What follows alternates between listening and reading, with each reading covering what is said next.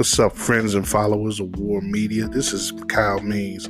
I want to put y'all up on something real cool, and that's involving our friends at TixBlitz.com, where they got all types of great offers for seats and on events of all kinds. They hooked us up with a promo code that is promo code WARR, WARR. You use that and you can save 5% off all purchases at TixBlitz.com or on the TixBlitz app. That's promo code WARR, WARR, for 5% off on great seats to all events. TixBlitz provides the same great seats as other resellers, but with no service fees. None at all, y'all. I'm telling you, this is the hookup, man. We putting you on.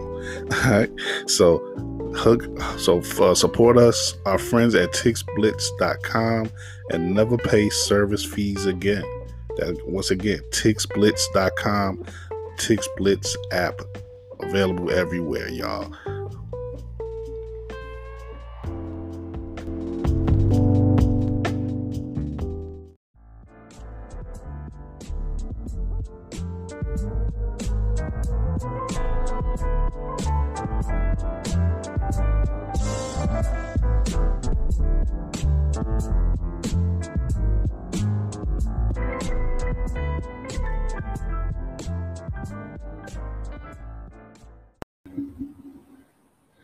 All right, back at it once again. Let me see, my mic is plugged up. There we go. All right, once again, it's on Running with War. Our latest and greatest episode. Got Gabe Wilkins with me. What Gabe said on Twitter. Joshua M. Hicks Media on Twitter and IG. Banging in the schoolyard as we always do. Got plenty to talk about on this latest edition. We're going to bring in Steve Parham, the head coach at Julian High School men's basketball, as well as a writer and scout, talk about the goings-on in high school scene here in Chicago and in Illinois. The state tournament is going to be coming up this week. In Champaign, I believe is back in Champaign, I believe. Yeah. And we got to talk to them about some Duke stuff too, because Duke kind of played themselves over the weekend, but it's still a lot of interesting stuff going. We gonna show Coach K some love too, but that was kind of bogus what happened on Saturday, but a lot of college stuff going on about. All the conference. This is one of the best weeks, outside of, the first week and weekend of March Madness. You got the conference tournaments this week. I think like 6 teams are getting their automatic bids tonight. And so I'm bouncing back to those games and stuff and all that. So I like those games with the little gyms and stuff. You have like those little gyms on the East Coast and those little conferences and stuff, the first time you see those clips, some of those teams all year, but that's that time to shine, Did y'all see the shot yesterday? God, was that school? That was a little bigger gym, though. That 40-foot game winner. Wasn't it Chattanooga? Chattanooga, yes. Chattanooga, yeah. UT Chattanooga. That was a dope. Yeah, that's the dope. That's the type of stuff you get at this time of year, man. That's great stuff, man. But of course we're gonna get into the Bulls. This originally was gonna be like a post game show for yesterday, but by the end of that game, man, I just was like, man, I ain't feeling it, man. Bulls, man, we gonna dissect them a little bit, but it's getting rough, man, and it's coming out of that game, like I say, it's sort of, there's some hard questions, some hard things you gotta face, I think, coming out of that game. And Billy Donovan said as much in the post-game conference and everything. But, flipping out of that on the more positive side, on the non-Bulls side, I think, I don't know. I think it's sort of clear-cut what the MVP race is right now at this point, but we're gonna go over that as well. And I also want to talk about, who's the most dangerous team right now in the East. And there's two choices I got for that, but I'll give y'all a chance to open that up as well.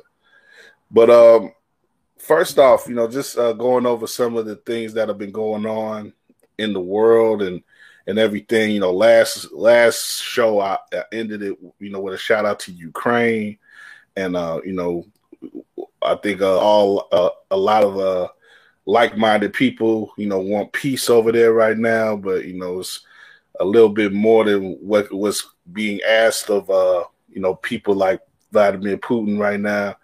But it's hard, man. It's hard over there with what's going on. And we talked a little bit last week about the cross section in basketball, in particular women's basketball, with the athletes that are over there trying to escape.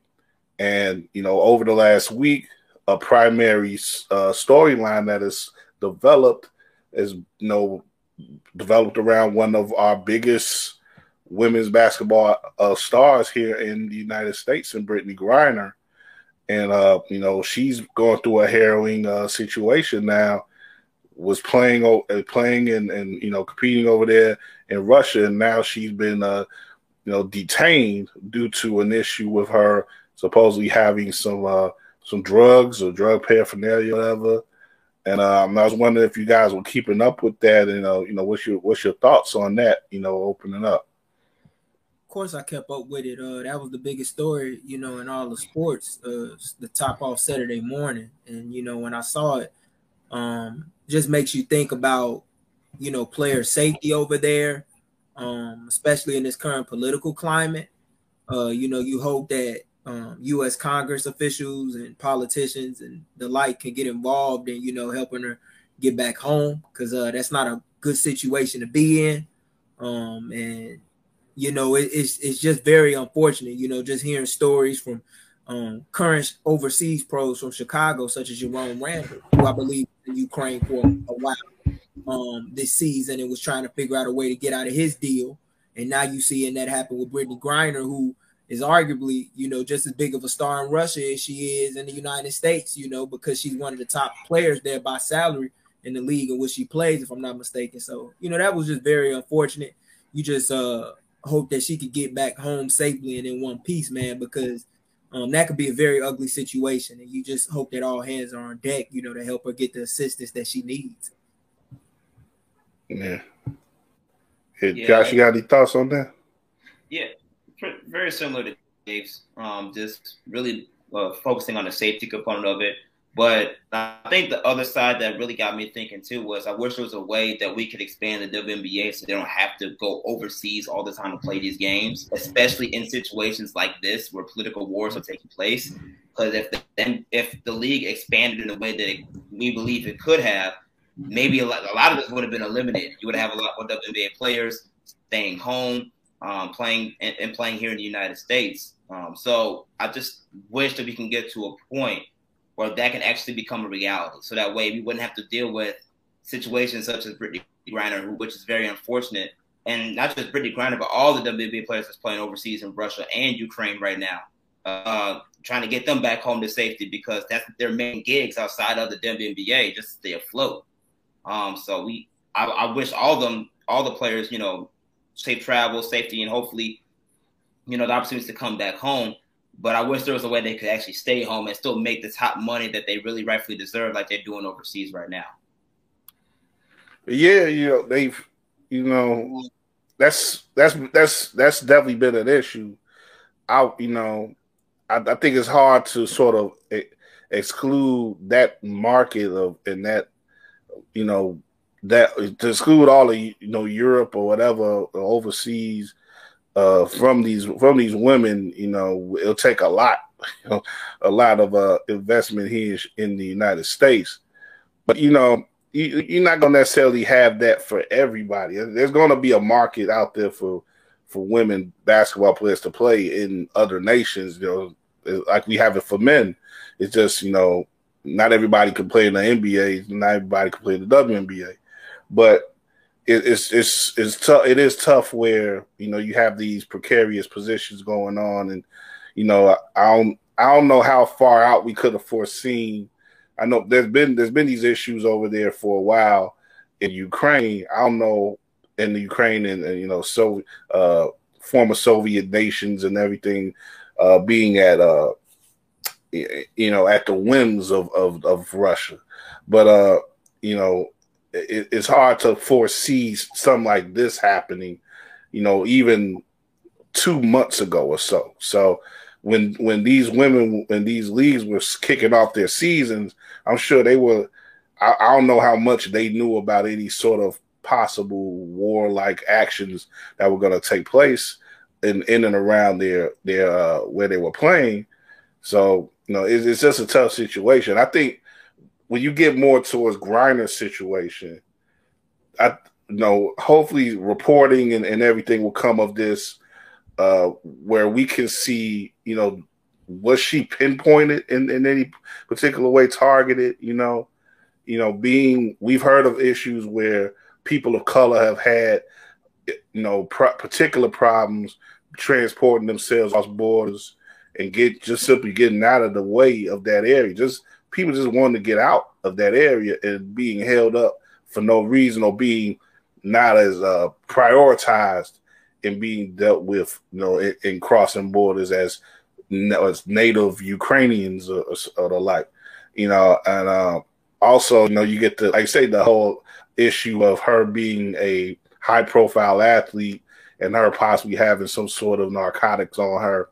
Was this a situation where they were possibly trying to send a message to the United States over there? And, that's the type of thing that is really scary for a person to get caught up in, because those things are so much bigger than any one individual. And you getting caught up in some geopolitical type,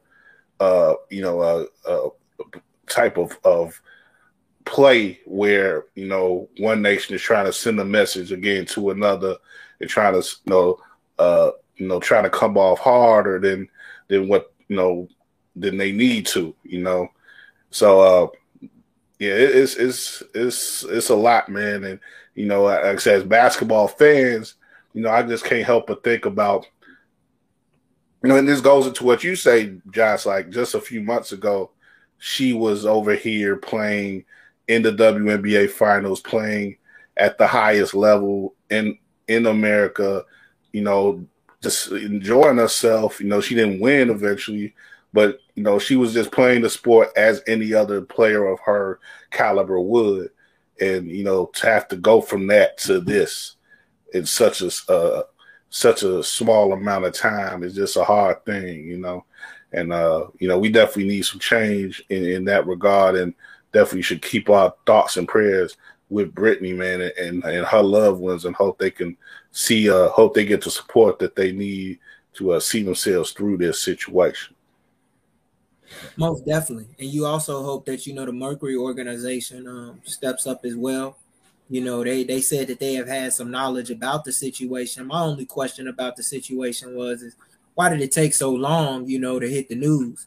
Especially because it is a high profile star in the WNBA. Like you said, a star that has played the WNBA finals just recently as the last year, and also has won multiple WNBA championships in her time down in the desert. So, you do wish her family well and thoughts and prayers, but you do wonder sometimes when you see these stories come in as late as they have, is there some bigger play, as you mentioned as well, Cal? Because that was definitely something that came to my mind as well. Especially considering the relationship between the U.S. and Russia, even though Russia and Ukraine is going through their thing as well, and that's a real crazy situation that you don't wish on anybody to be in, especially on foreign soil in a situation where they're not familiar with. And granted, you got WNBA players playing overseas, and it's always going to be an overseas market for women basketball players who aren't able to go to the WNBA, as you alluded to. But when you have top 5 and top 10 and top 15 players having to do this year in and year out, that's crazy. And it lets you know, like, more investments need to be made in the WNBA for certain. Who's gonna step up remains to be seen. Exactly. Yeah. That shouldn't be the case. Like he said, it's not. The NBA is not the case for NBA players. And but like I said, what I was basically saying was that basically at this point in time, there would be typically some sort of American or foreign presence in those nations, regardless, because if they have basketball leagues, there are people who want to put on basketball leagues in those nations. People are gonna go over there and play. But it's like I said, it's more striking, like you say, Gabe and Josh, when we have established stars over here having to go over there, and this has been established. They go over there to make money that they couldn't make here. And in recent times, we've had actually this year, for the first time, you had established like the athletes with Athletes United, and that whole thing. They put out some games and stuff, some tournaments in Vegas, but that's not the type of things set up yet that could keep, like I said, keep a Brittany Griner from coming up, from having to travel elsewhere, or some of these other players, the top rank, from having to go over there and make the money that they feel that they should be making over here, or want to make at least. And so like I say, overall, we've talked a lot about reform and things that need to be done, to better protect, or better, just show more value for our for women's basketball players. But this really drives it home, this type of situation, how precarious they can, precarious situation they could be put in just for one to compete and do their job at a certain level, So like I said, we wish the best for her. Wish the best for everyone who is still over there. I'm not sure how many more WNBA level players are still over there, but definitely the big issue, like Gay, I think one of the big issues, if not the biggest issue, was the delay in time between her first being deposed and us hearing about it over here. It was about like 2 weeks or something, Gay. Yeah. And that's the thing that stands out. When looking at it, is why did it take so long? And and especially when the Mercury organization knew about it. That was the biggest question that I had. But to me, that was arguably the biggest story on Saturday morning and dropped in the sports world. So I definitely have my eyes on it. Let's all keep our eyes on that as it keeps going forward. But on a like I said, bring it back over here. Like I said, on another level and everything, another note. We want to bring up one of these series that we're going to be keeping track of, both on here and on some other war programming. The Winning Time series with the LA, focusing on the Showtime Lakers of the 80s. Now that premiered over the weekend on HBO. I'm going to be doing some series recaps, show recaps with my guy David Evans. We'll probably bring some of y'all on too from this show and others. So we're gonna do that later in the week. Me and Dave will do our first one. But I want to bring. I'm gonna talk about it here on this show as well with the guys. Josh didn't get a chance to see this first episode that aired on HBO on Sunday, but me and Gabe did. So right quick before we bring Steve on, Coach Steve, and get into the Bulls and everything, I want to talk a little bit about that first episode and get your thoughts on the game. I saw on Twitter you had mentioned one thing that really stuck out to me too of that episode. Like this episode, like I said, it's based on a book called Showtime by Jeff Pearlman, a great writer and reporter who has done a lot of in-depth books, big narrative books or biographies of people like Walter Payton and others, but also of teams and eras. And the Showtime Lakers, he took on that whole era in a book and wrote about basically the building of that team and its its initial the initial buying of the team by Dr. Jerry Buss in the late 70s, and the drafting soon after of Magic Johnson in 1979, and then just the way that team skyrocketed, that franchise skyrocketed all the way up to Magic's initial retirement in 1991 from his having to announce that he was HIV positive. And the series starts off, the first episode actually starts off, the very first scene is Magic learning that he's learning that he was HIV positive. He hadn't announced it yet. He's just in the doctor's room, and he's learning that. Then it flashes all the way back to 79, and the whole episode then sort of takes place. It deals with a lot of stuff that it's an entertaining show. A lot of sort of humor involved in it too. Jerry Buss being played by John C. Reilly, and a young unknown actor by name of God, you want to help me out? This guy. Quincy Isaiah, yeah, who was played by who was playing Magic, and also in the series is Devon Nixon, the son of Norm Nixon, playing his father. So those are three main actors in regards to the team. There's also Jerry West being played by an actor named Jason Clarke, and it's just a lot that goes into this. There's a lot of history. Like I said, we'll go into it in the other show that I'm going to do with the recap. But it got off to a good start. My overall take is that it got off to a good start. I've since read some things about the portrayals that some criticism about the portrayals.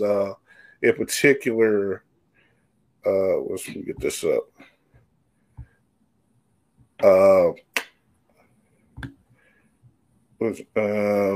My man from Mark Stein. Yeah, Mark Stein had a lot to write about the portrayal of Jerry West in the episode. But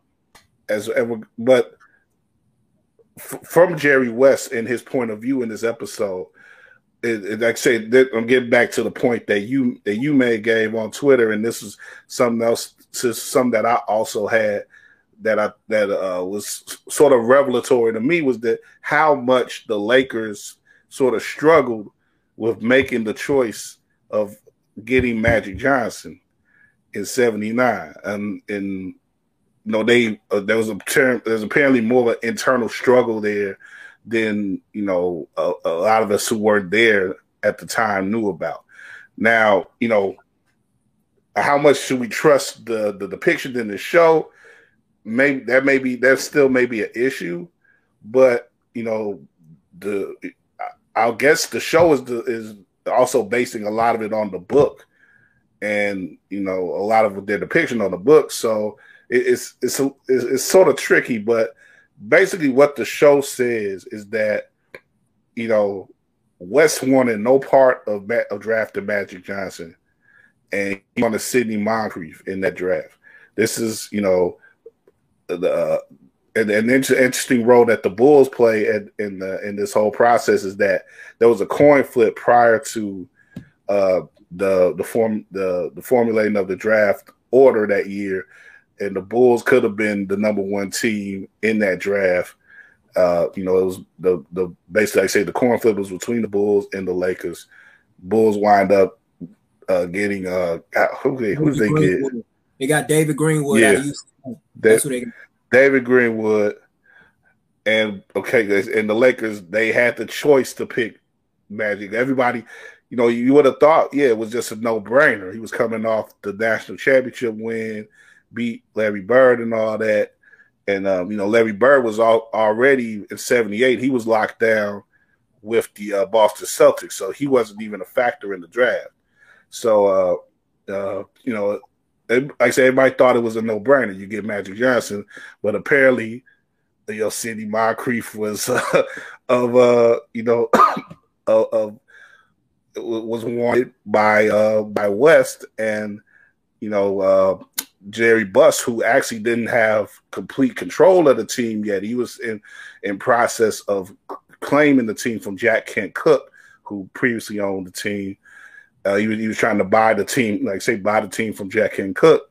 He wanted Magic, and a lot of this episode shows how Magic and Jerry Buss first become enamored with each other. They meet and they become enamored, and sort of started getting to their Playboy stuff in LA together. So, like I say, it's a very fun watch. And Gary, I'll let you get into your thoughts and on that side, as far as the historical depictions or whatever, and what you think about how it was portrayed. I thought overall for a pilot episode, it was a very well played pilot. I think it shows you, if you're a true fan of the game, the process that goes into buying teams, which I don't think the average fan understands or knows. Back then, how it was much different, because if I'm not mistaken, I think he purchased the Lakers for $67 million, and and look at what they've become now. Over the course of time in the 40 plus years that the Buss family has had ownership. But you think about where they started from and how, I get some of it. I wasn't expecting as much dark comedy as I saw, but it goes well with it, as well as like the breaking of the fourth wall, which I thought was unique and you don't see done in most television shows anymore. But it goes well with it. I like that it was shot. I think some of the things that were depicted, or the way some people were depicted, wasn't necessarily true based off what I've read. Like the Norm Nixon and Magic thing, it was competition there, but I don't think it was that crazy as to what they made it out to be in the first episode. Now, how that develops over the course of the series, I'm interested to see. I think that they did very well from a casting standpoint of the actors. As far as like with Jerry West, he was a true revelation. I don't think Jerry West is the type of guy that they portrayed him to be. But I did read that was true about them having some conflict in regards to which direction to go with the number one pick, and how he wasn't necessarily sold on Magic, which I can kind of understand, because during that time, from the way in which the game was played, if you didn't fit a certain mold at the point guard, you weren't well accepted. And with Magic being the guy that was 6'8", 6'9", and being able to bring the ball up the floor, you could tell that people weren't ready for that. And I could get where he was coming from, but it just was interesting just to see the parallels, and then just to also see the struggles in which Buss had to undergo in the effort to get the team. And my only problem I had with it is they didn't highlight Donald Sterling, who is really like enough to me, who is really the guy who most people don't know helped Dr. Buss get the Lakers. It gave him, loan money to make sure that deal went through. And both of those guys had he was a game in SoCal. He was actually shown in this first episode, but they just sort of went with the joke of him being quote the second worst Donald of the 80s, and they did some foreshadowing with him where he was sort of like he was sort of looking over Magic like he was a piece of property or something, and they give you a little bit of the issues that we would learn later. And one thing with this series that I wasn't aware of, that I thought it was just going to be like a mini series, but apparently the series may actually be multiple series, because the one review that I read says that the first season only deals with the first year that Magic was there. So apparently they have plans for the show to stick around for a while. And if you only spend one season on 1 year. And so that's going to be interesting, and I guess it would make me think that there could be a lot of time going forward where they do get into other characters like Donald Sterling and others in LA and stuff. There was a lot of people who they touched on already in the series in this first episode, like Jeanie Buss and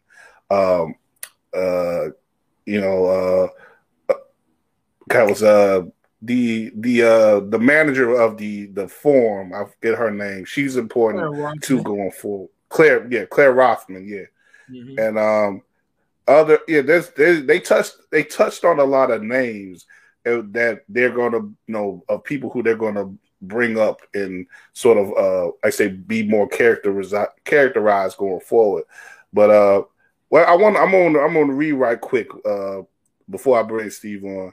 What Mark Stein did. Mark Stein, veteran NBA reporter, covered the LA for a couple years. He covered the Lakers specifically for a couple years in the 90s himself. But this is what he had to say about the first episode. Let me get this. Jerry West's old office at the Fabulous Forum did not have windows to hurl objects through in anger. None of the Forum's basketball offices did. West also, to my knowledge, did not keep his 1969 NBA Finals MVP trophy in that office.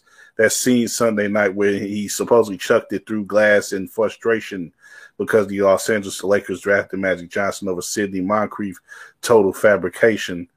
I'm likewise told West never played golf in a foursome with eventual Lakers owner Jerry Buss and then Lakers general manager Bill Sharman.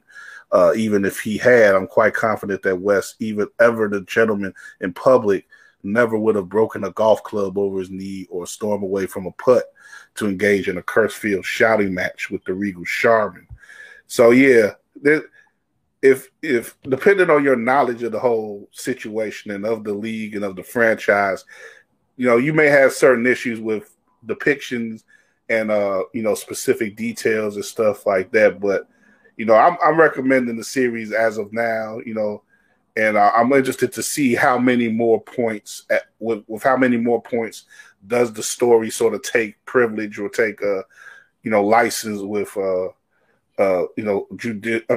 artistic license, I should say, with the actual story and how other people from that time, from the team, from the franchise, from that era, if anybody gonna come out and say anything about the way that they're depicted. Kareem was interested too in this episode. They show Kareem filming the movie Airplane in this episode, and he's like they really sort of get into him being ultra black, and they show pictures of that he's in this dressing room, got the loud jazz in the headphones, and you got Frantz Fanon books on the on his dresser and stuff. Like they really drove that home, like just who Kareem was supposed to be at that point in time. But it was fun for me. It was a fun watch, and like I said, we gonna keep as a whole here with running and a war media. We're gonna keep up with this show as it goes on HBO throughout the spring here, but. But let me not hold off Steve any longer. He's been patient with us, holding on here. Coach Steve Parham from the Julian High School. What's going on, brother? Oh man, what's happening, man? It's been a while. How you doing, fellas? How you doing, Steve? Yeah. It's been. I think we haven't had you on since the new year, huh? Yeah, we have. I think the last time I got with you guys was like right before the big when Sides Collide event. Like when Whitney Young played. Oh, you're right. You're right. Yeah, you're right. And we didn't. I don't think we talked after that, but we get you now. We get you now a day after the Super Sectionals, which happened at UIC. We gonna talk about that in a little bit, but I sort of dragged out a couple of opening topics here. We haven't even gotten to the Bulls yet. I don't know how much you're gonna talk about with the Bulls, but yesterday they take another L with Philly. They lose their 11th straight since Joel Embiid has been on the Philadelphia 76ers. They have yet to beat him as a pro, and they continue their overall they continue their losing streak against top three teams in both the East and the West. They haven't beat a top three team in either conference this season, and it's really starting to drain on, I think, the fan base and the team itself and the coach. Coach Donovan didn't seem to have much energy in the post game. So, I'll just leave it to you guys, Gabe and Josh, man. Your thoughts coming out of this game. Do you think this was the type of game that really drives home sort of the deficiencies that the Bulls may have right now, or is it just a bad matchup? Like it seems to be the worst matchup for them. Trying to stop Embiid, he hits them with another 40-point game, and on top of that, you have his ultimate Robin now with James Harden at his side. They just played sort of a perfect game. It really was able to do pretty much anything they wanted.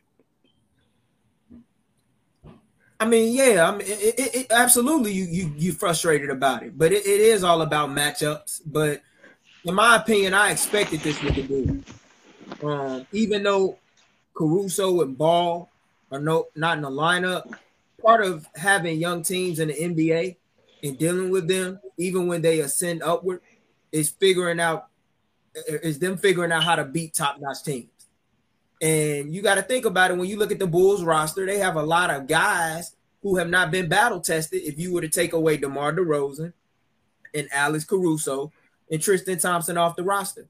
And I think they're finally getting a chance to feel what it's like playing in hostile environments. Philadelphia is not an easy place rather to play in the league. And it hasn't been over the last several years. When that building gets loud and that team goes on runs very quick, it could take even some of the most experienced teams out their comfort zone.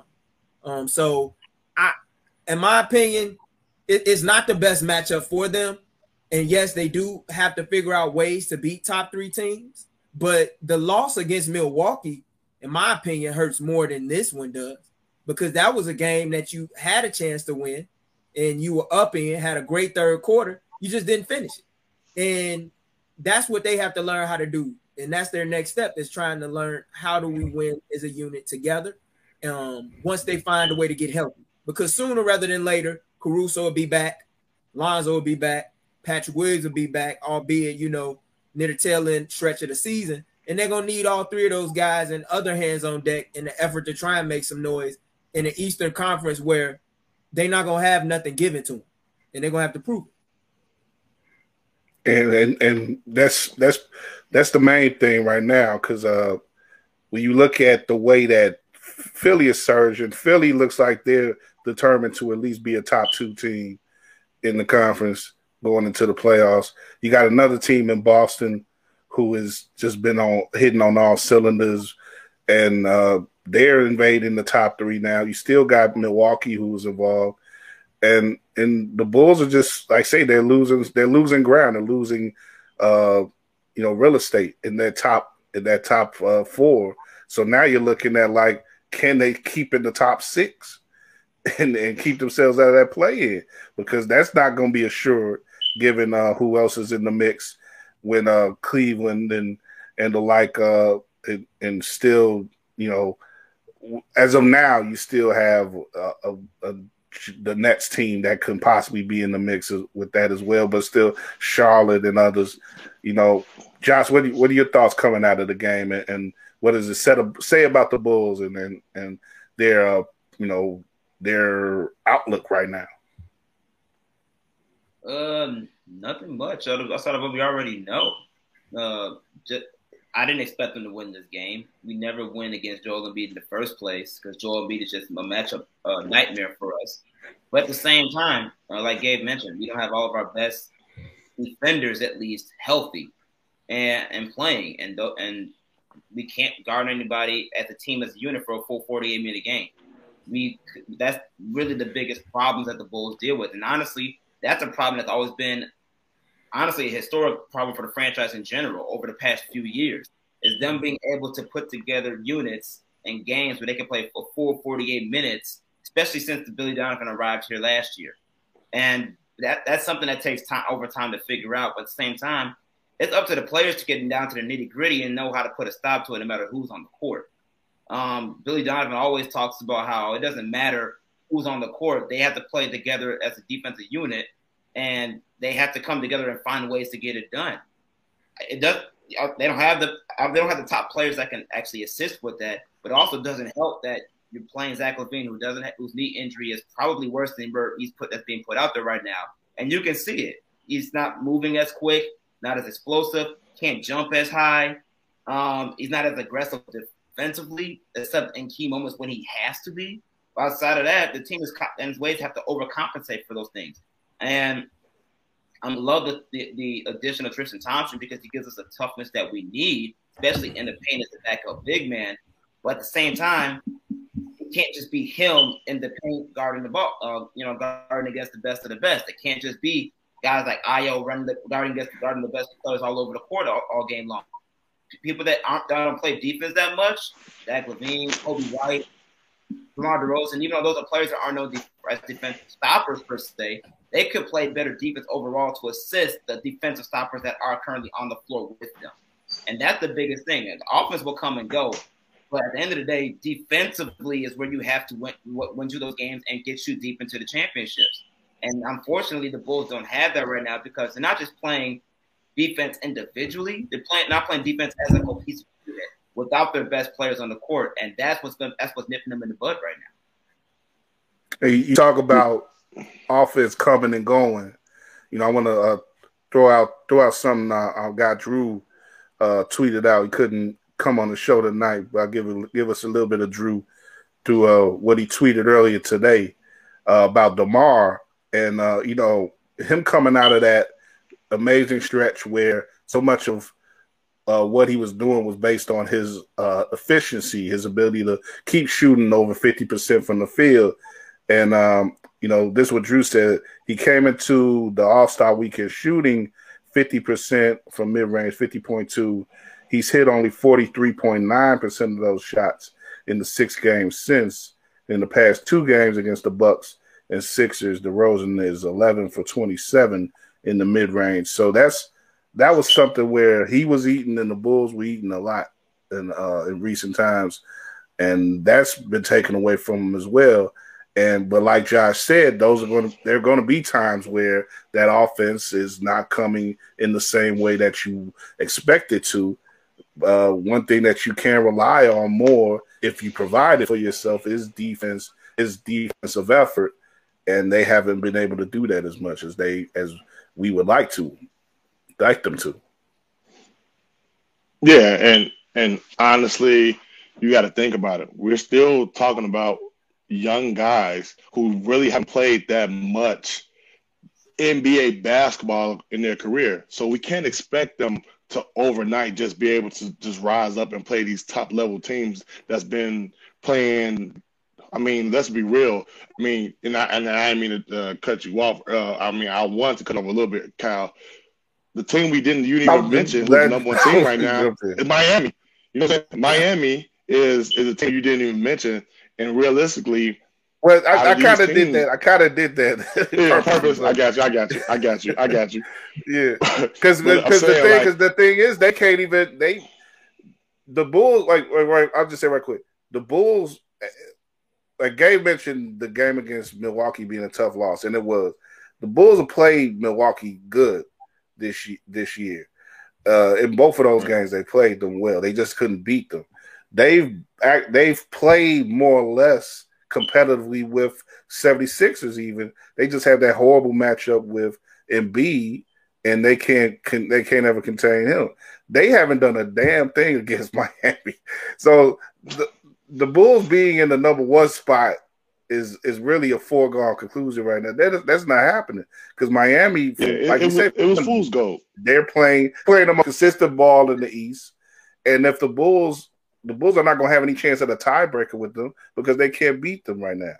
And like I say, the same is looking the same. It's looking the same for them against the 76ers, unfortunately, as well. Yeah, I mean, and like you were saying, like realistically, we don't have a matchup. I thought maybe getting Tristan Thompson would probably help us a little bit defensively because he knows angles and things. But remember, Tristan Thompson has been in the league for a while. He's not moving with Embiid. Tristan Thompson doesn't seem comfortable guarding Embiid out on the perimeter like that. And then, Embiid is able to he's a great passer. And then he's talking crap as he's playing, so he's probably getting into the guy's head. And we know Vooch is who he is. He's going to be a double guy, but he's not going to be able to guard anyone. He's not. I mean, I don't know what matchup fits well for him come playoff time. To be honest, I don't know who. I mean, even with the Cleveland, I know Jared Allen has been out. He's just got hurt, but still, are we going to put in the first round? We get Cleveland. We're going to put Vucevic on what's the rookie? Evan Mobley. Evan Mobley. Yeah, is he going to guard Evan Mobley? You know what I'm saying? So, I mean, these are things that we do have to face, but I think, like you said, the main thing is the ball pressure. We need that back. We do need Caruso's ball pressure because Ayo can't do it on the best player every night. It's just not going to happen. He'll tire out. We saw him guarding. We saw him trying to guard Harden yesterday too. That was hard. Yeah, like that was a welcome to the league moment for Ayo. He's been getting a lot of welcome in the league moments. He's been getting a lot of welcome in the league moments lately. Because like anytime you got to go and guard Trae Young, then you got to guard James Harden, or Tyler Herro. Difficult. Every single night, he's getting somebody assigned to him that's gonna make him work. And he's had moments where he succeeded, but he's also had moments where he gotten exposed, and that's just part of the game. He's learning, and and having to figure out a way to adjust to it. And I agree with you, Steve, on Vucevic, because it's gonna be so many guards come playoff time when that game getting at half court and it's a pick and roll attack. Guards are gonna seek to hunt him down. James Harden, Darius Garland, all the like Trae Young, they're gonna seek to hunt him down on a one-on-one and get him isolated at all times. And Tristan, I mean, it's a lot of bigs that don't want to play against Joel in space when he has it in the perimeter. But for the most part, I like the addition of Tristan because he gives him some toughness and girth inside, and they need him for his rebounding ability, which is something that has really killed the Bulls in a lot of games. It killed them against Milwaukee. And that's another thing he has to come down to as well. So their point of attack got to be much better defensively, particularly with the guards, and rebounding, they got to be much better. And Vucevic, he pretty much is who he is, but he's the biggest X factor because when Vucevic is playing well, the team is rolling. When Vucevic is not playing well, they're getting killed on all facets, every level. And I think we also got to look at that power forward position. We're using small forward guys to play power forward. I mean, we're putting Green at a power forward who's 6'4". Yeah, he's athletic, but brother, you're still 6'4", trying to guard a probably 6'7", 6'10" guy who's probably athletic and can shoot. And the same thing with Jones. Athletic as ever, but still playing a 4, and he's so thin. Like, who are you really guarding? Maybe, and I get it. From my point of view, they're trying to switch everything and be comfortable switching everything, and that's fine.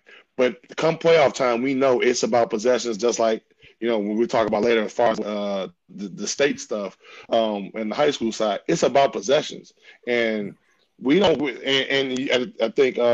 Hicks had mentioned something about like Levine being hurt, not really necessarily knowing.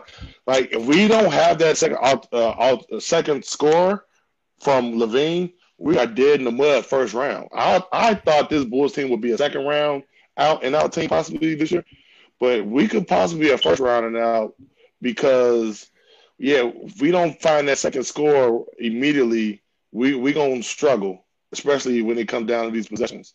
Because DeMar he's not gonna be able to save us every time. Yeah, and it's gonna leave a lot of pressure on Kobe White too, who I think is very capable of winning you a couple playoff games, but that's a hell of a spot to put your 6 man in every single night if you're not able to get that production consistently from Zach, as you alluded to. And I got a chance to see him personally against Minnesota his last game prior to the All-Star break. And when he went up for that dunk and he landed, that knee ever since that moment has not been right. You've had flashes. I think we saw that on Friday night when he had a real great game against the Bucks and he was getting to his spots and whatnot. But when he's not able to do that consistently, it's going to leave a lot of pressure on somebody to spot DeMar on a night where he doesn't have it. And it's really going to put the most pressure on Kobe because he's the guy that can get hot at any given instant, and they're going to need him to have that.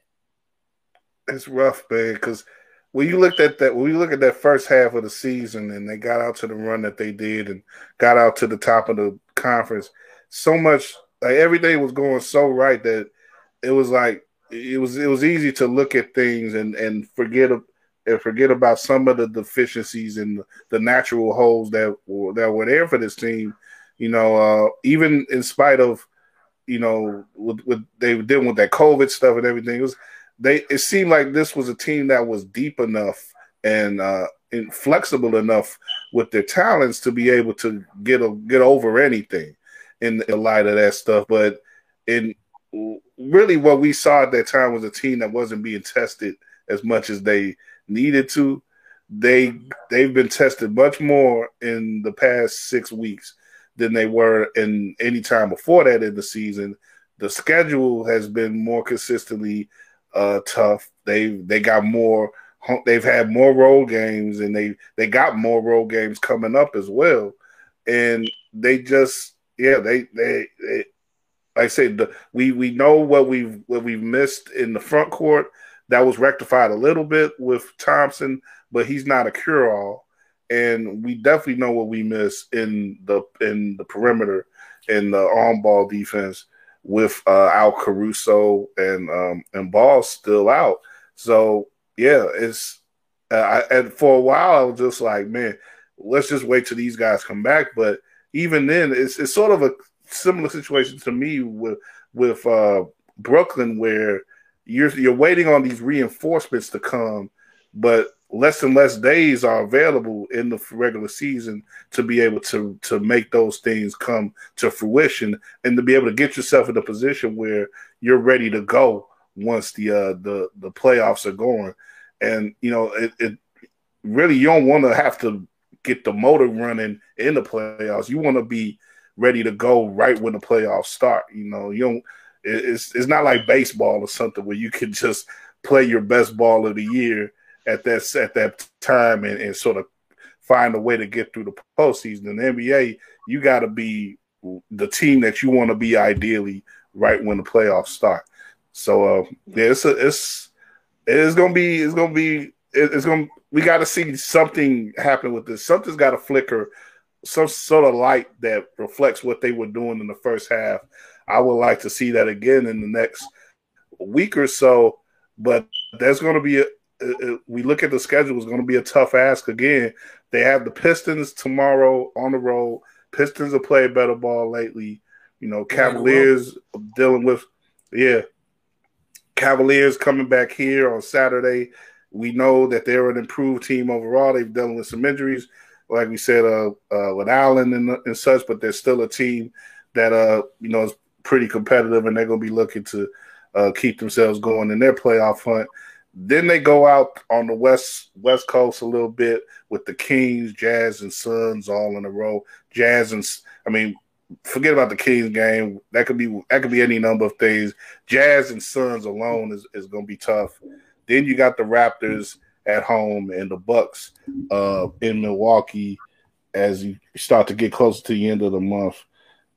It's nothing's letting up. Like, you got a Pelicans game in the middle of all this, but that may not be even that. They've been improved in recent weeks as well with their play. But it's not going to be. It's not any off days really coming up, man. They got to get going again somehow. I was reading something about Patrick Williams. Is he supposedly making a comeback? Like, are they going to try to play him this year? He's getting closer. I would expect him to start playing again before the end of the regular season. But again, there's how much is he going to be offering? That's going to be a question there. Exactly. We don't know. How does he fit with this team? But how does he fit with this team though? Like they have that original group when we made our run when we were healthy had a nice little kick to it, and everybody kind of just came in and did their job. I don't know how Pat fits with this particular team. And granted, he could be come in and just take that small forward, power forward position. Cool, but at some point we also need to try to be a scorer for us too, because we just can't have you out here. And I so I don't know. I feel like you give him a few shots here and there, but if it's not gonna work, we got to figure out what to do going forward. And again, I'm only saying this because I'm not a Patrick Williams fan, so that's why that's why I really just want to know, like, you know, if we got them, you know, so what are we gonna do with them? That, you know. I hear what you're saying. Yeah, I mean, you got to show up with something. He the biggest wild card because you don't know when he comes back whether or not he's gonna start, and then if he doesn't start when he's coming off the bench, how many minutes you gonna play him?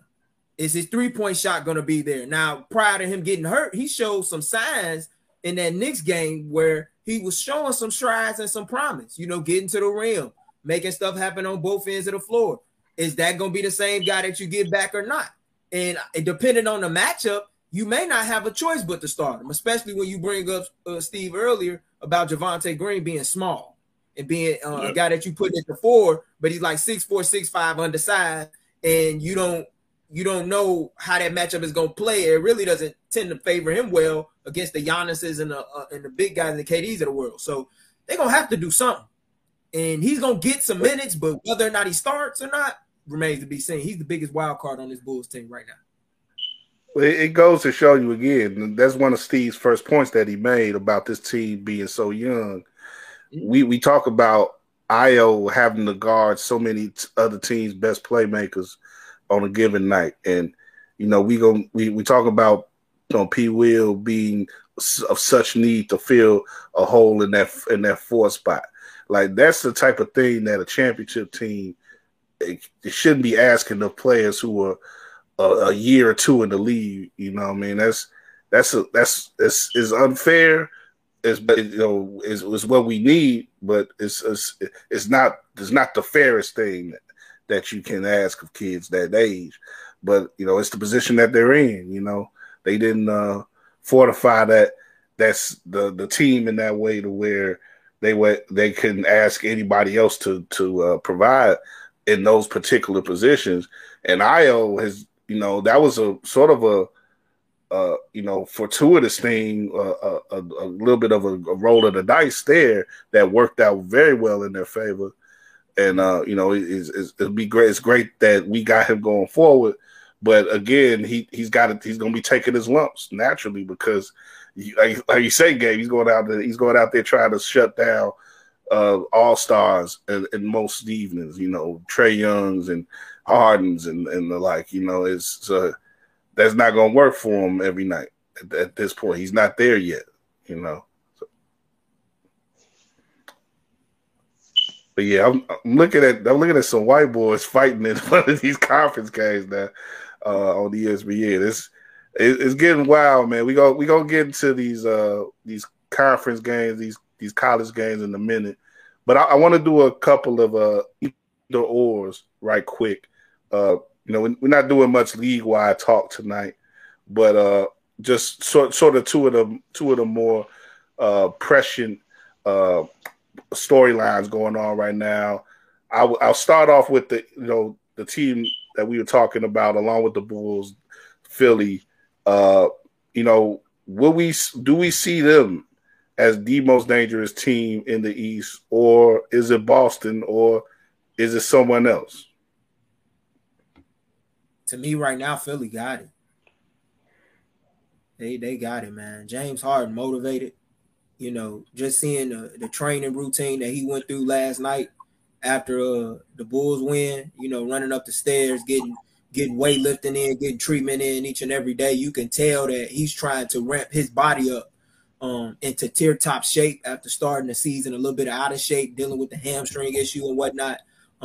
He's rejuvenated. Joel Embiid is playing stellar basketball right now, in my opinion. You know, the season ended today. He'd be the MVP in my book. Then you add Tyrese Maxey, who has been huge and guys thought wouldn't work with James. Been excellent running the floor, finishing in transition, you know, knocking down catch and shoot threes. That was a big question with him. He's been a perfect fit besides James. And I know that he's been soaking James' mind for a lot of knowledge and whatnot in regards to playing off the pick and roll and so forth. Matisse Thybulle, you know, been active on the defensive end. Only question I have with Philly is Tobias Harris. They're going to need him to step it up. And since James Harden has been in that lineup, he's been kind of cold and he's been rather pedestrian-like. So they're gonna really need him to be a big-time factor in the playoffs. Even if his shot's not going defensively, he's got to provide something for Philly and get his stride back. Even if he is the third wheel now, or maybe even fourth within the Florida offense. Right quick, I just thought it was so key that they kept Maxey in any of their dealings, with Brooklyn and stuff. Yeah. That was very key, and it's showing why, because he was the guy. You can't give up him and Ben Simmons. That would make no sense. Like because Maxey was the guy who allowed Simmons to be dealable in the large part from it, in my opinion. Yeah, most definitely. Philly is definitely in that discussion for sure. And you talked about Boston, that two-headed monster over there with Jaylen Brown and Tatum. They figured it out. and it showed. Tatum going off for 50 some last game. You can tell he's motivated and rejuvenated as well to help get the team back in the forefront of the playoff race. And give credit to Ime Udoka, first-year coach, to get that team sort of circling back in the right direction. So many people was trying to act like he maybe wasn't the guy, right, at the beginning of the season. But now they got to shut their mouths a bit about him now. Yeah. He definitely shown that he knows what he's doing to get this team back in the right direction. But for me, though, honestly, it's Miami, just because of the experience, just because of the roster that's put together over there, and it's an Eric Spoelstra team. Eric Spoelstra teams are always known to be very successful in the playoffs and postseason and throughout the regular season in general. They don't have many fall-offs. And it's shown so far right now with them being the number one team in the East why that is the case. They've had their injuries across the year, and they weren't always the number one team. But over time, they eventually find that sweet spot where they just lock in, and they stay locked in for a very long time. And that's what's showing right now. And it's hard to debunk the caliber that the Miami Heat coaching them bring, especially when you got someone like if Victor Oladipo comes back and becomes even 70% of what he used to be. That's a win for Miami. I think that's a win for Miami, especially going in the postseason. That gives them another option offensively, and you don't have to rely on Jimmy Butler giving you 25, 30 points a night. That's something that, even though it's up in the air as a wild card per se, that's something that's like a extra play in their hand for Miami that not many teams are really going to be ready for if it plays out the way it's supposed to, that it can play out. So I just can't go against the Miami team that's led by Eric Spoelstra, that has the experience that Eric Spoelstra has and the culture that team has, especially since just 2 years ago in the bubble, they were in the NBA Finals. Like, let's not forget that roster currently constructed was in the NBA Finals at one point. So I just can't go against them right now. And I think because of their experience, that's what's going to be the big thing. It's going to help them get over the top and potentially get them to another Eastern Conference Finals. And they've added pieces since the bubble team. They've been sort of the opposite of the Lakers in that way, where the Lakers sort of peaked in the bubble. But Miami is just, they had a little bit of a downside last year. They had a almost embarrassing playoff series against Milwaukee last year, but Milwaukee was gunning for them. But they didn't get too down in the dumps about that. They came back this year. They refortified that roster, and you got like Gabe Vincent and guys like that. They watching them against the Bulls, like, they was so impressive the way that they were just so energetic and able to guard multiple players and do different things on the court that the Bulls had no answer to in that particular game. And so you figure they're doing that night in and night out, and there's a reason why they're the top seeded team right now, and I would guess that they're going to stay that way. That's the one thing you got to respect about Miami, man. No matter who they put in position on the floor, those guys are always ready to step in and step up, even in the absence of guys when they've been hurt. You right, Josh, with Jimmy. Jimmy doesn't have to put up 20 to 25 a night with this team. You know, he can have an off night and somebody's going to pick him up. You know, PJ Tucker has been a huge presence for them, not just with his defense, but his three-point shooting, you know, particularly in the corner, you know, in catch-and-shoot situations. Tyler Herro has grown immensely in his third season as a pro. And watching him on a night-to-night basis has been very phenomenal. So that's a team that you definitely can't count out. You know, every time you play them in the best of 7, you're going to get your money's worth because they're going to make you work defensively. And they are a well-coached team, and they always have been under Spo. Yeah. You want to say something, Steve? Yeah, I was gonna say, you know, both of those two teams, I could see all those points, but I'm still a favor with Milwaukee. To be the champs, you got to beat the champs type of team, type of person, and they just, I think a huge factor though is in Miami that PJ Tucker leaving Milwaukee is a big thing for them, for sure. But I'm still Drew Holiday, man. Dude, he showed the last playoffs that he step up in big games to help out. And he's not the second, he's the third tier guy for because I think Giannis and Middleton are gonna get what they supposed to get. You look at that Friday game too with the Bulls. I was saying, you look at that Friday game too, where Drew was abusing the Bulls in that fourth quarter. Man, he was giving it to him, and so he's definitely a guy you got to take serious. And to have 3 guys like that in a playoff series is tough. And now you pick up an Ibaka without losing much. Now you got the defensive guy who, again, we're talking about those bigs.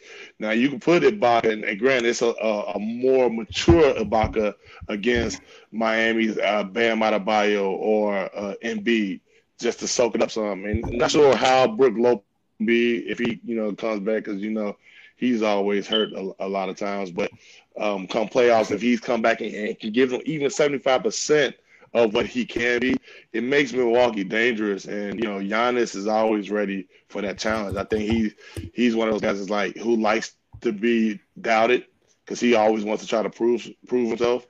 And I think that doubt being thrown that they can't win it 2 years in a row is nothing but fuel for them. So I'm Milwaukee. I mean, realistically, all 3 of those teams, you can't go wrong with none of them. But I'm a Milwaukee guy. Brook Lopez, if he could come back like you said, that'd be huge, because he's such a big part of what they do defensively and helping them space that floor out with his shooting ability. Like I said, I've been in Milwaukee games a lot of times over these last 3 years, and Brook has been huge. And ever since he's gotten there, the team has taken off. Granted, Giannis is the straw that stirs the drink, but Brook is a huge piece there. Yep. Definitely. We talk about straws who stir drinks. A big one is Nikola Jokic out there in Denver. And Gabe, you sort of gave your answer already to this, but it looks like right now the 2 guys you got to talk about with the MVP is Jokic and Embiid. A week or so ago, we was talking, and all these players are still in the stratosphere. You talk about Giannis, you want to talk about DeMar, definitely. You want to talk about I'm trying to think of Steph. There's guys who are in the stratosphere, but it seems like the 2 biggest, planets right now in this MVP discussion are Jokic and Embiid. Embiid, we saw what he could do, up close on Monday. I'm looking at these numbers up with Jokic.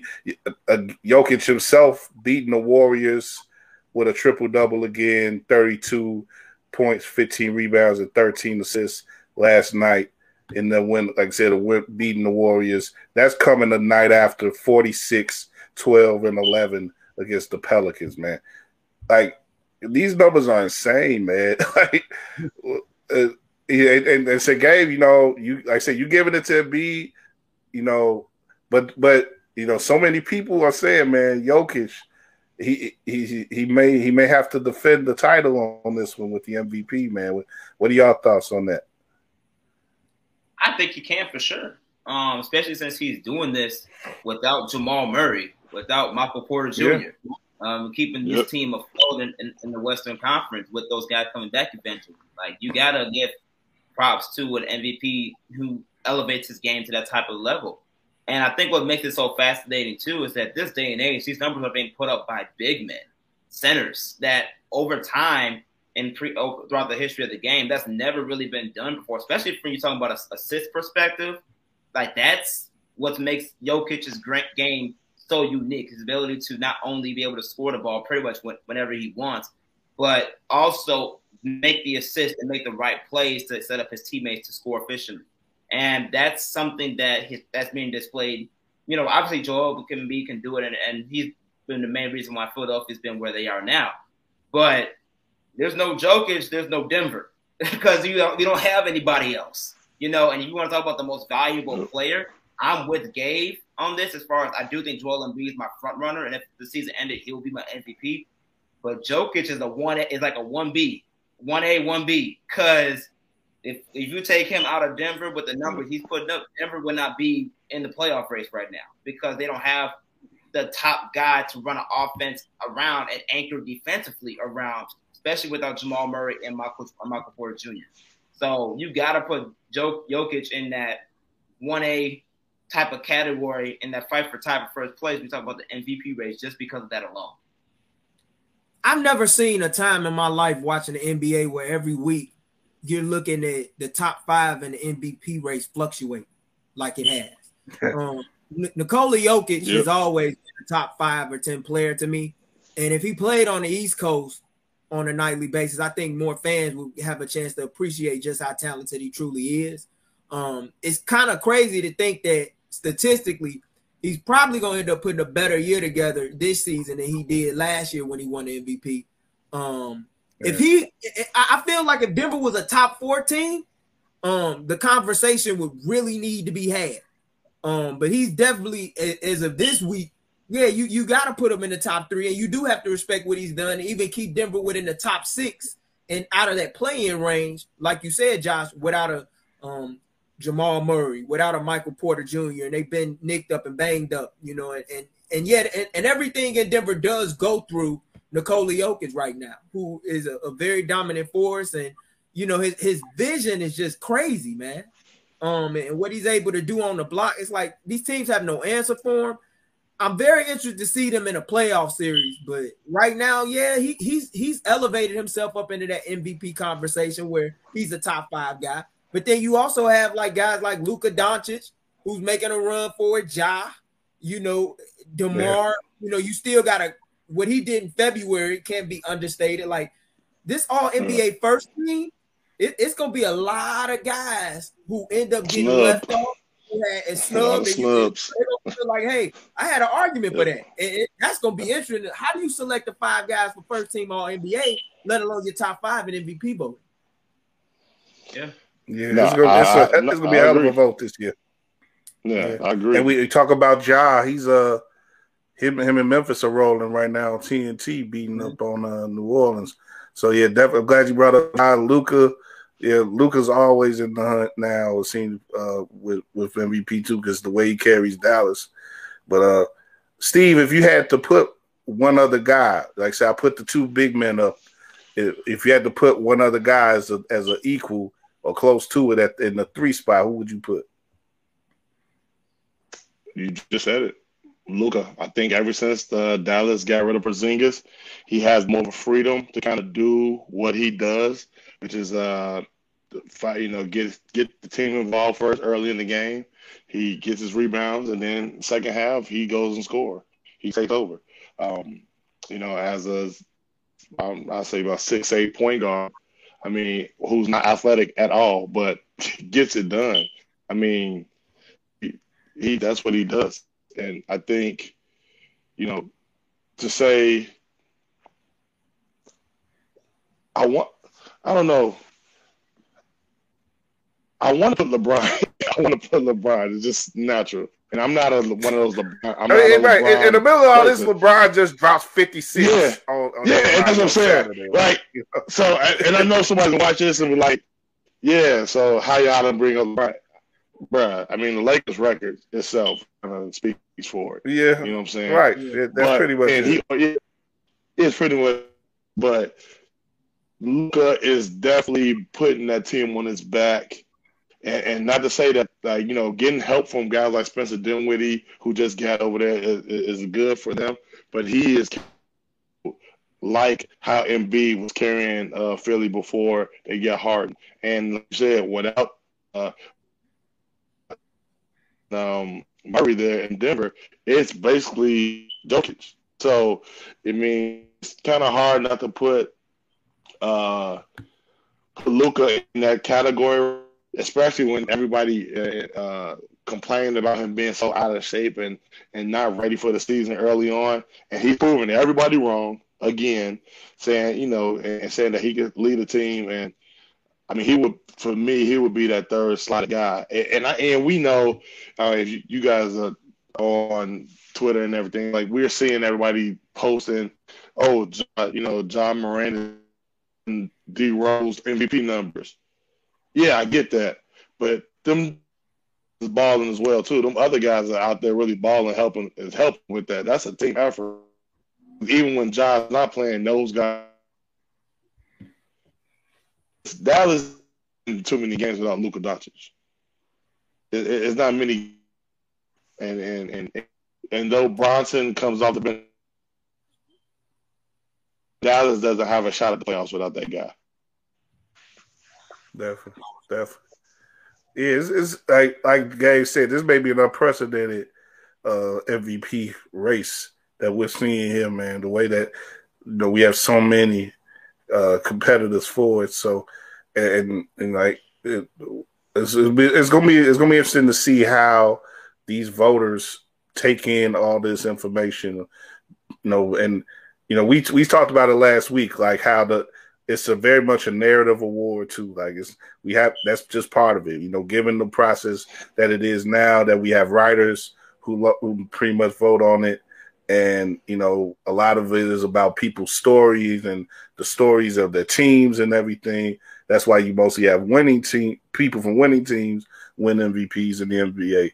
So a lot of that's going to be in focus with this whole vote, and who finishes where, who's hot, who's probably the hottest at the end of the year, who has the biggest games, maybe the biggest positions, maybe the TNT games, the ABC games, and who's performing at the highest level on those games.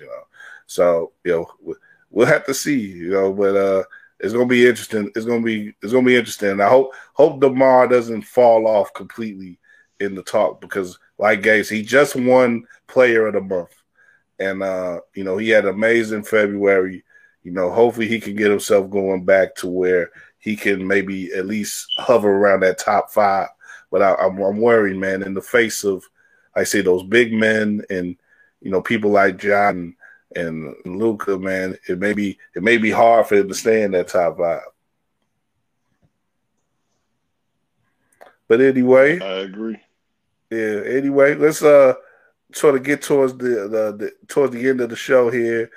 Steve, very glad to have you on, man, at any time, but definitely in the wake of you being able to cover the super sectionals at UIC, the class, was it 3 and 4A yes, games that took place. Games. Yeah.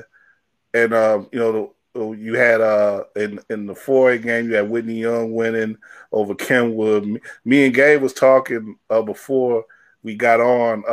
I saw some of the Tyrone Slaughter quotes from Mike Irvin. You probably were in the room for those, man. We was just talking about, like, man, there's no rivalry here with Kenwood, and like it's there's no such thing, and he was really just putting on for Whitney Young, which you can expect, given what they've done, and really I want to get your thoughts on them this year, like, because we talked at the beginning of the year about some of the local teams, and Young is young. They always a great program, but is this surprising the way that they've come out this year and done what they've been able to do this year? Necessarily. I think the reason why sometimes during the season we kind of lose Whitney Young in the conversation because a lot of times they play out of state. Whitney Young sort of plays a national schedule. And with them playing a national schedule, we don't see them as much. And that was one of the conversations going into the city playoffs, is that for some reason every year, Whitney Young is one of the teams that's always forfeiting games at the end of the tournament or at the end of the regular season because they play so many games out of town that certain teams that they just never play each year. So how can we really put them in the city or always give them like a number one seed or a top seed because they come to an agreement with the other team that somebody will take the forfeit each year, but in the end, they always are battle tested come around this time, and which is why they do have such a winning percentage come state time because they do go play the better teams across the country, and when it gets to this point, they seem to be ready for whoever's in the state. And next up for them, they got Barrington in the state semifinals. State semifinals and finals taking place on Thursday through Saturday at State Farm Center where U of I play in Champaign. And those games are going to be on Friday with the Class 4A. Whitney Young going against Barrington and Bolingbrook against Glenbard West, who's a team that is, definitely garnered a lot of attention throughout this season. So when you look at that foursome, I'm guessing Glenbard may be the favorite of that four, but yeah, man, it's not even a question at this point who's going to win the 4A state championship. It's pretty much just written in stone, but we never know. Like I say, nothing's given until the 3 zeros on that clock. But Glenbard West has time and time throughout the year, even against that Sierra Canyon game, proved to everyone that they are here and they are ready to be thrown to be the champs. I mean, that's basically what this team was for the past 2 years have been, and this is what they've been marching towards the whole 2 seasons to be the number one team in the state. And I don't see really anything knocking them off at this point. Whitney Young has been playing well of late, but we saw what happened to them the first time they played them, a 30-point loss. Maybe this year, maybe come Saturday, it'll be 15 points. But Glenbard West have so many weapons. They're just too big at every position. They kind of have, besides a natural point guard, but they have literally everything needed to win a state, no matter who they play. Even if Simeon was what we saw what they did to Simeon, like it was ridiculous how they destroyed Simeon. and Simeon, as I move to 3A, Simeon makes it to the semifinals. They won they won yesterday as well at UIC. UIC. They get to face Metamora. Well, I'm not exactly sure where that's school. Yeah, but they face them on Friday near Peoria. Peoria. Okay, that's usually the case. If it ain't Chicago, it's Peoria. Right. With the big schools. But in the other side, Chicago's represented too from the Catholic side with St. Ignatius, and they go against Sacred Heart Griffin, which is typically a good program coming out of Springfield. What do you think about that foursome in that group? That's a pretty good group. Ignatius kind of surprised a lot of people because they just didn't have the season that they were supposed to, but yet they're still going downstate. A really good senior-led team with Ignatius. A lot of those guys played varsity for 3 to 4 years already. They didn't have the type of season. I think early on, according to Michael O'Brien, he had them maybe as like number 2, and they lost a lot of games. They lost a lot of games they should have won, but whatever the case, they're going down. This is this. We was talking. I remember we was talking about them early in the year too.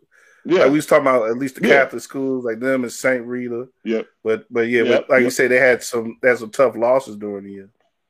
They had some games that they kind of gave up, but I mean, like I said, I was gonna say 3A is basically for Simeon to lose.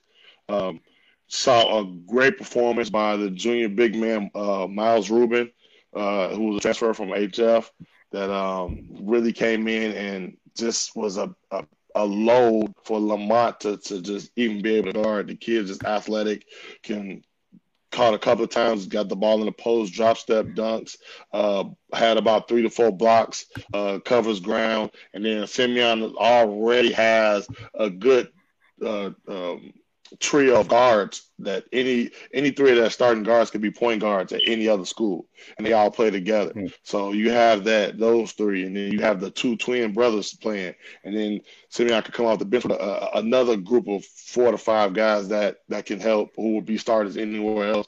Is always good to have, especially going down the state. And Rob Smith is just he's another coach that's just always ready for this time of year.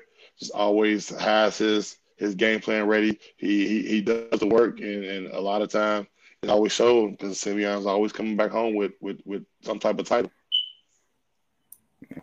And looking at the lower classes, y'all, Judy, y'all hosted some playoff games with the low this year. Yeah. Did y'all get to see any of these lower class teams that are left? I know in 2A we got DePaul, College Prep from Chicago. Shout out to Cam Smith and Tom Kleinschmidt and all Gordon Tech.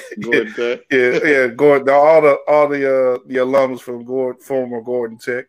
They going against Nashville, and Taylor Ridge, Rock Ridge is going against Monticello.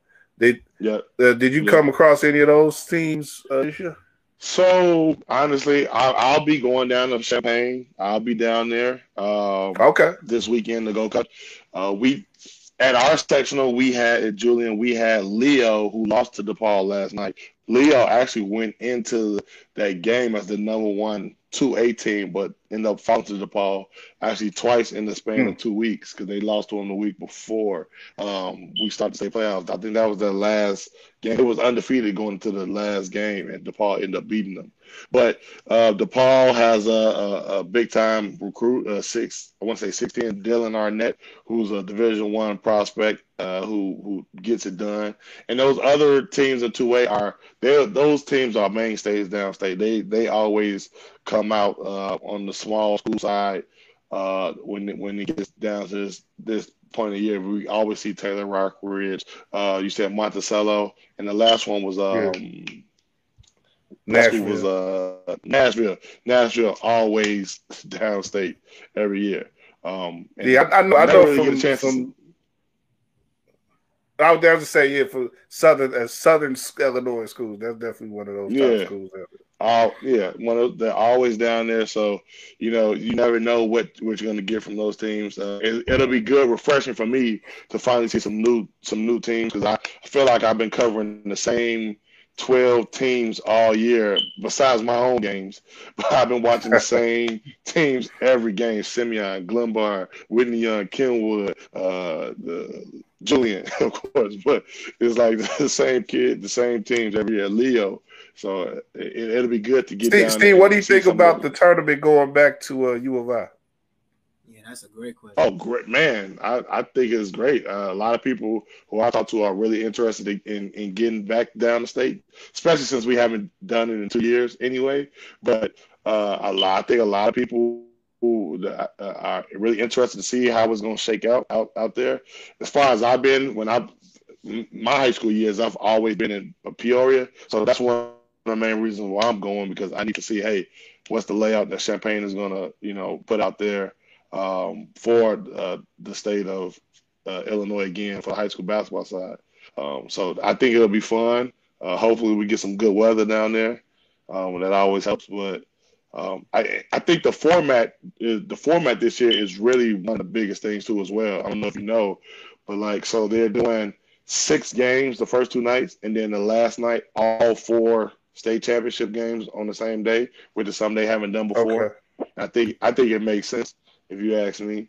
So I mean that'll be sort of new because normally they do 1A, 2A one weekend, and then the next weekend they do 3A, 4A. You're So right. just trying to knock them all out. Yeah, trying to knock them all out the same weekend is pretty big as well. And so I'm assuming they hope that they boost up the, the gate and get a lot of fans in who's just hungry for basketball into this one weekend. But they did that last week with the girls, right? They did the same thing with the girls, but Yep, over in Peoria. Yep, normal.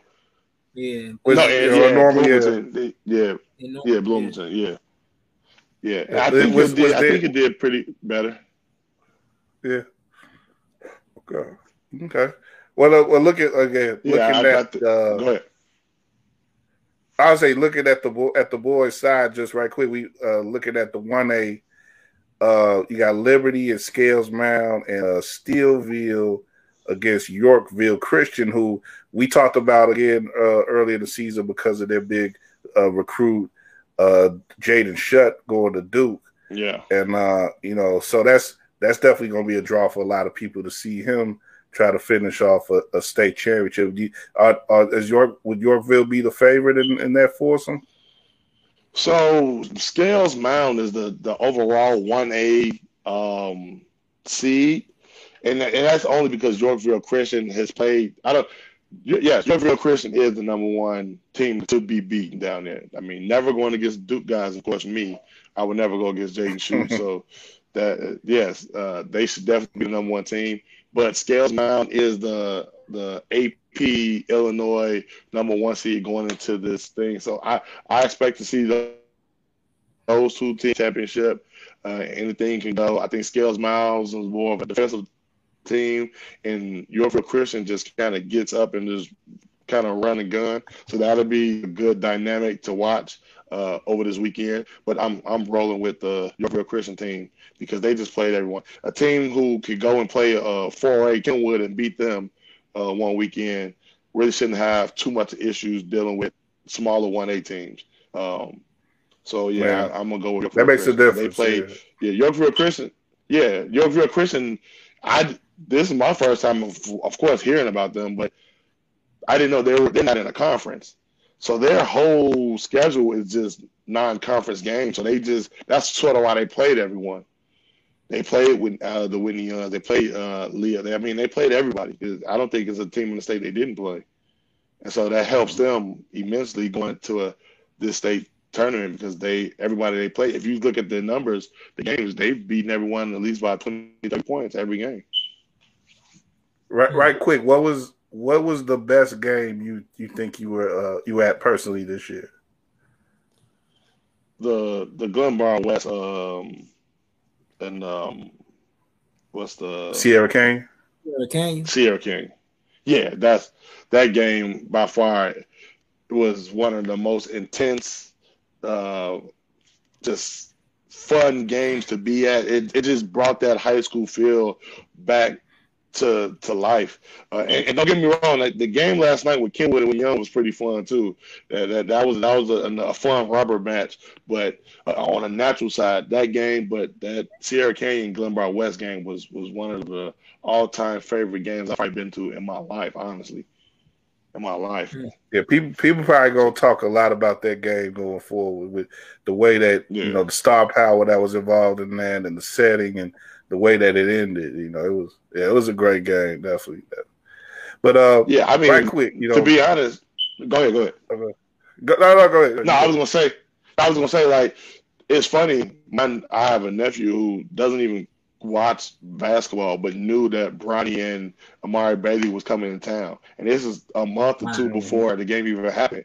So that lets you know the type of coverage it was getting. That even guys who don't even cover it in their own state basketball watch it knew how big of a game this was. Well, initially it was supposed to be Simeon, but you know what I'm saying? That's how big it was that everybody knew about it, and when you talk about sell out.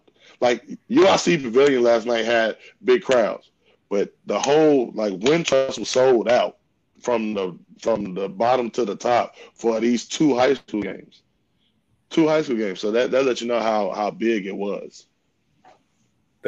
And yeah, that like it looked like it was a whole like I streamed it, on from home, and it just looked like the comparing that that presence and everything to what you get even from the DePaul games or the Sky games that we saw last year.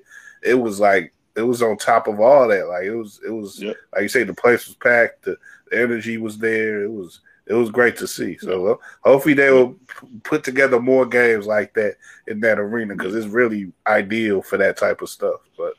But before we go though, man, you mentioned you mentioned your love for Duke, and we gotta ask you about this past weekend and what happened, man. Saturday didn't happen. That didn't happen, by the way. You gonna try to ignore it? Coach K couldn't ignore it after the game. He had to tell everybody to shut up, man, because he was mad, man. That's a rough one though. On his last game, and on that court to lose like that to NC, man. Do you think the guys going to get over that, man? They will, I think. And going into it, that's an emotional game for those guys. But you got to think about it. And I'm not throwing out no excuses, but here's my excuse. Those guys had, Coach K had how many people come in for that game? You got all these old NBA guys who used to be on campus. You got all these, like I saw a picture before the game. Wendell Carter. Wendell Moore. Wendell Moore is taking pictures with Dirk Nowitzki. Yeah, taking pictures with Dirk Nowitzki before he was supposed to go play a rivalry game. Let's be honest. Like, your mind is not set to go play a big-time rivalry game. Not to mention, UNC y'all just whooped UNC by 30 practically in Chapel Hill. So UNC is not caring about none of it. They want blood. And you going into oh man, that's our coach last game, and we gonna do, we want to set him out right, and then you got Jay Williams coming in, you got Jason Tatum, you got all these guys there, and you like, oh, that's such and such. That's, you know what I'm saying? It's kind of hard to get prepared for a game when you dealing with that type of stuff, and everybody's emotional. You got all these people coming out of nowhere that you haven't seen all year coming to your game. And again, it was for the right purpose. Coach K, his farewell tour. I get it, but it's hard to drop all those emotions and just go right to playing a game for a team that's coming for your head. It is what it is.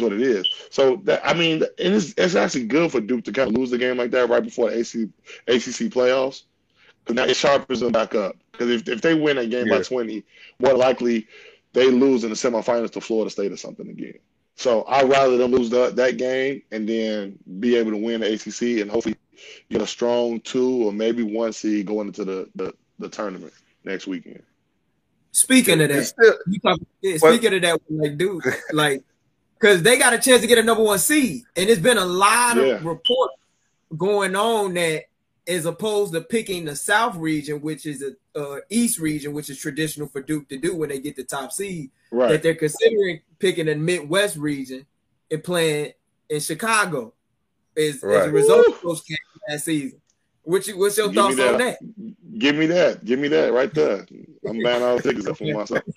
I'm in there. But now they may have to win. They may have to win the ACC to get in that position now. To get a 1 seed, right? Yeah. My thing is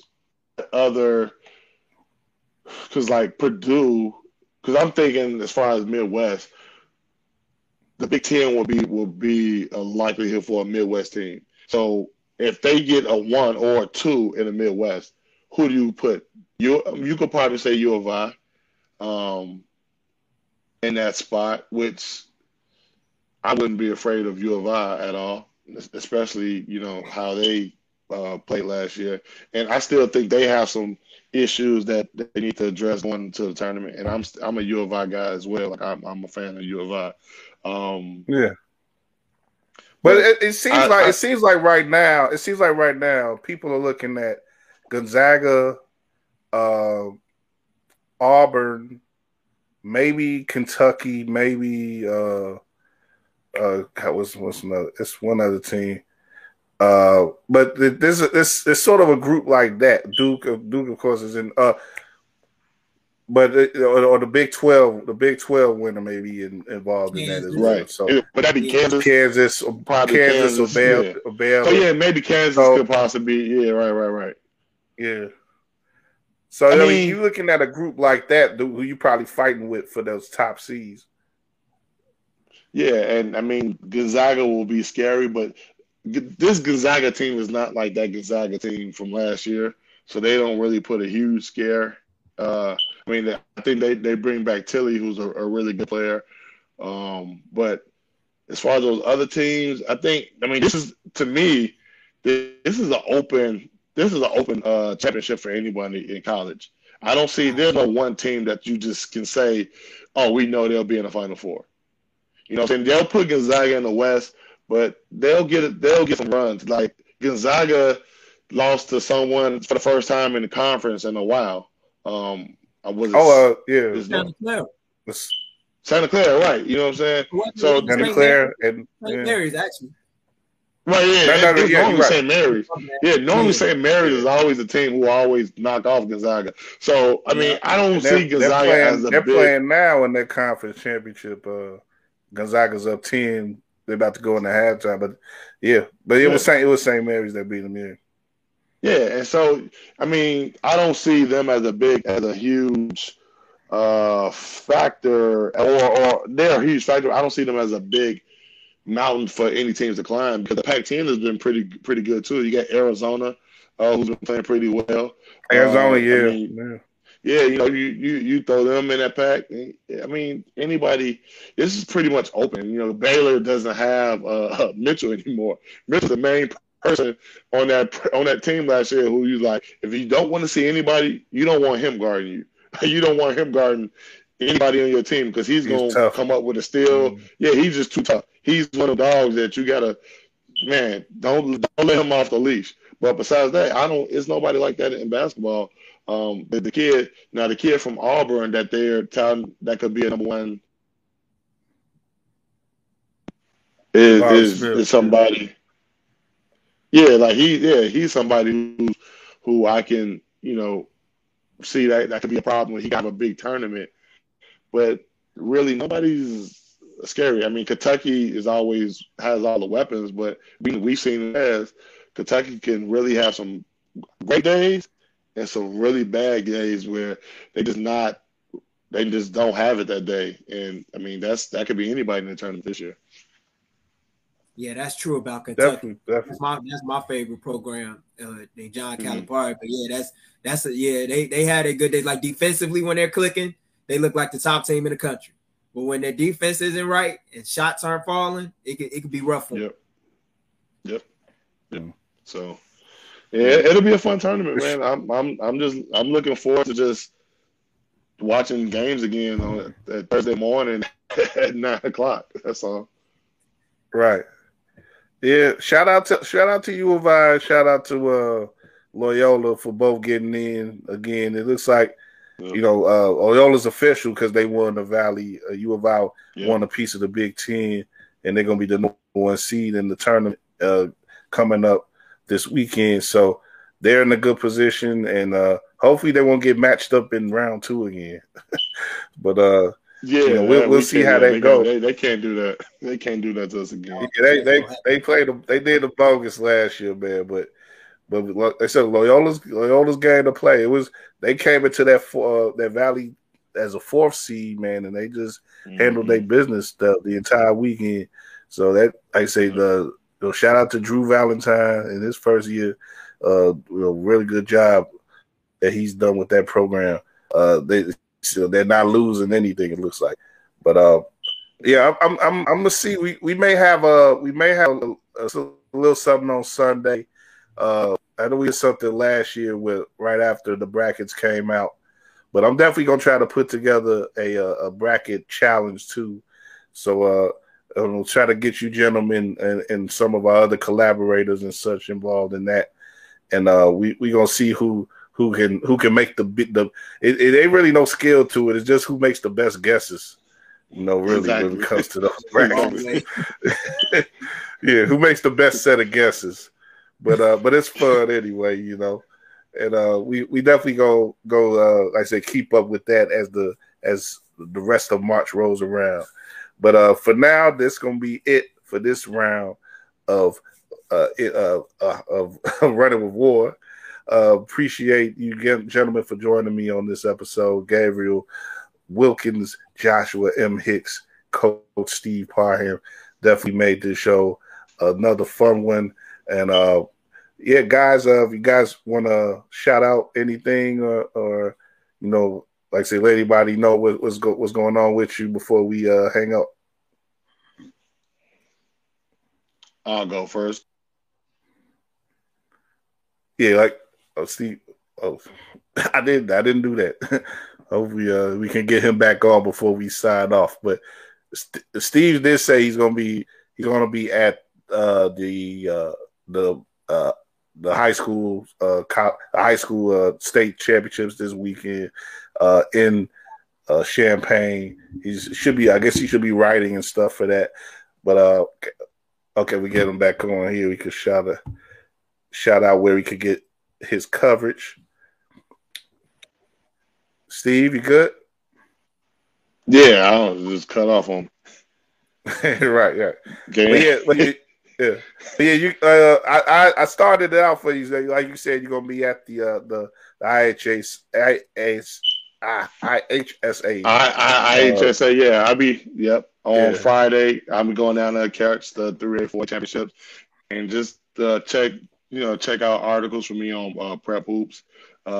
This weekend, me and Scott Burgess, who do a great job covering the state and high school basketball scene. So yeah, look out. Catch me on Twitter at Coach S Parham. I forgot to put it on my header, but yeah, just look out for some tweets and stuff from me this weekend, just regarding the state and going forward, man. I'm sorry. But I mentioned earlier about the fight that happened. It was the NEC championship game, and like ESPN just circled. They just put the circle on one kid in the stands. Like he's the dude in Public Enemy shirt or something, man. Like they was like this is who to blame right here. Like some young boy in a USA jersey, man. He's gonna be all on ESPN for the next 24 hours, I guess. But they had to stop that game apparently. So, but it was a blowout anyway. So yeah, that's how it is. Right. But I guess they gonna have to do better with their security, NEC. So, but anyway, Josh game. Y'all got anything else before we sign off? Nah, man, not for the most part. Just follow me on the Twitter and Instagram, Josh M. Hicks Media, for all the latest stuff going on.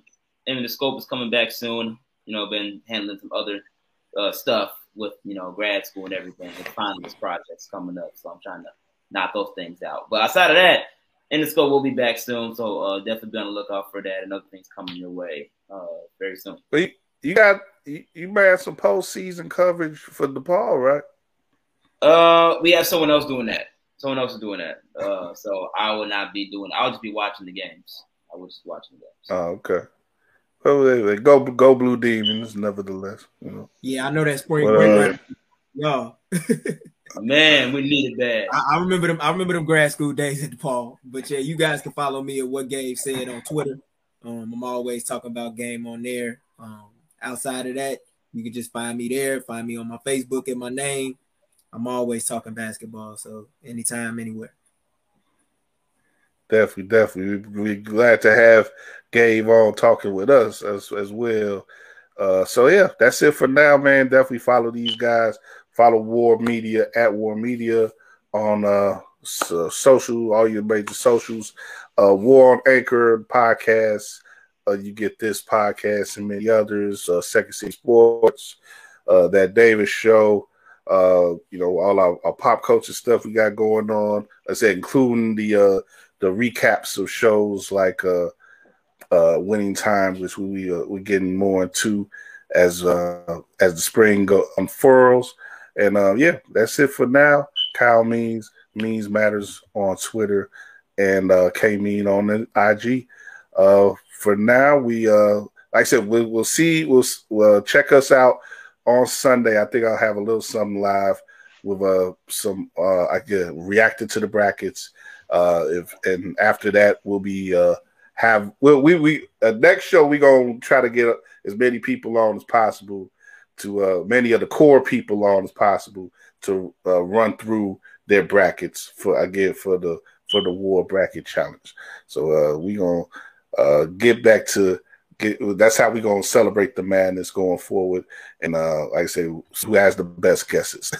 But for now, check out our partners too with TixBlitz.com. Promo code WAR, save 5% on any orders. If you try to get some tickets to one of these NCAA tournament events, including Chicago at the United Center, check out TixBlitz.com. You may be able to hook yourself up with a little discount there if you save with WARR promo code there. And yeah, that's it for now. Keep bouncing, y'all. Keep peace in Ukraine and everywhere else in the world. And that's it. We out. Peace.